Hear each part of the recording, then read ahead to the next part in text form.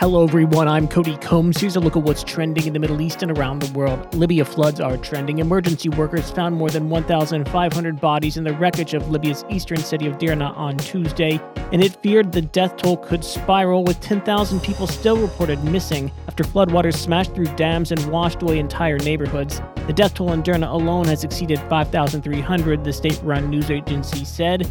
The ambulance authority in Derna earlier put the death toll at 2,300. North Korea and Russia are also trending. The North Korean leader Kim Jong-un has said his visit to Russia was a clear show of strategic importance of the two countries' relations, according to the state media KCNA. Mr. Kim arrived in Russia by private train on Tuesday for talks with President Vladimir Putin amid warnings from Washington that the two countries should not trade weapons. The trip marks Mr. Kim's first visit to Russia in nearly 4 years and his first foreign visit after the worldwide COVID-19 pandemic. Again, that's according to KCNA. USB-C is also in the mix. This comes after Apple unveiled its highly anticipated iPhone 15 series, which now comes with USB-C connectivity, kicking off a new transition for the device that has redefined personal communications. As expected, 4 new devices, the iPhone 15, iPhone 15 Plus, iPhone 15 Pro, and iPhone 15 Pro Max, were introduced at the Wonderlust event, which streamed from Apple's Cupertino headquarters in California on Tuesday. The Pro model's USB-C connection is at par with USB 3.0 standards for speeds up to 10 gigabits per second, making it the first iPhones to use this innovation.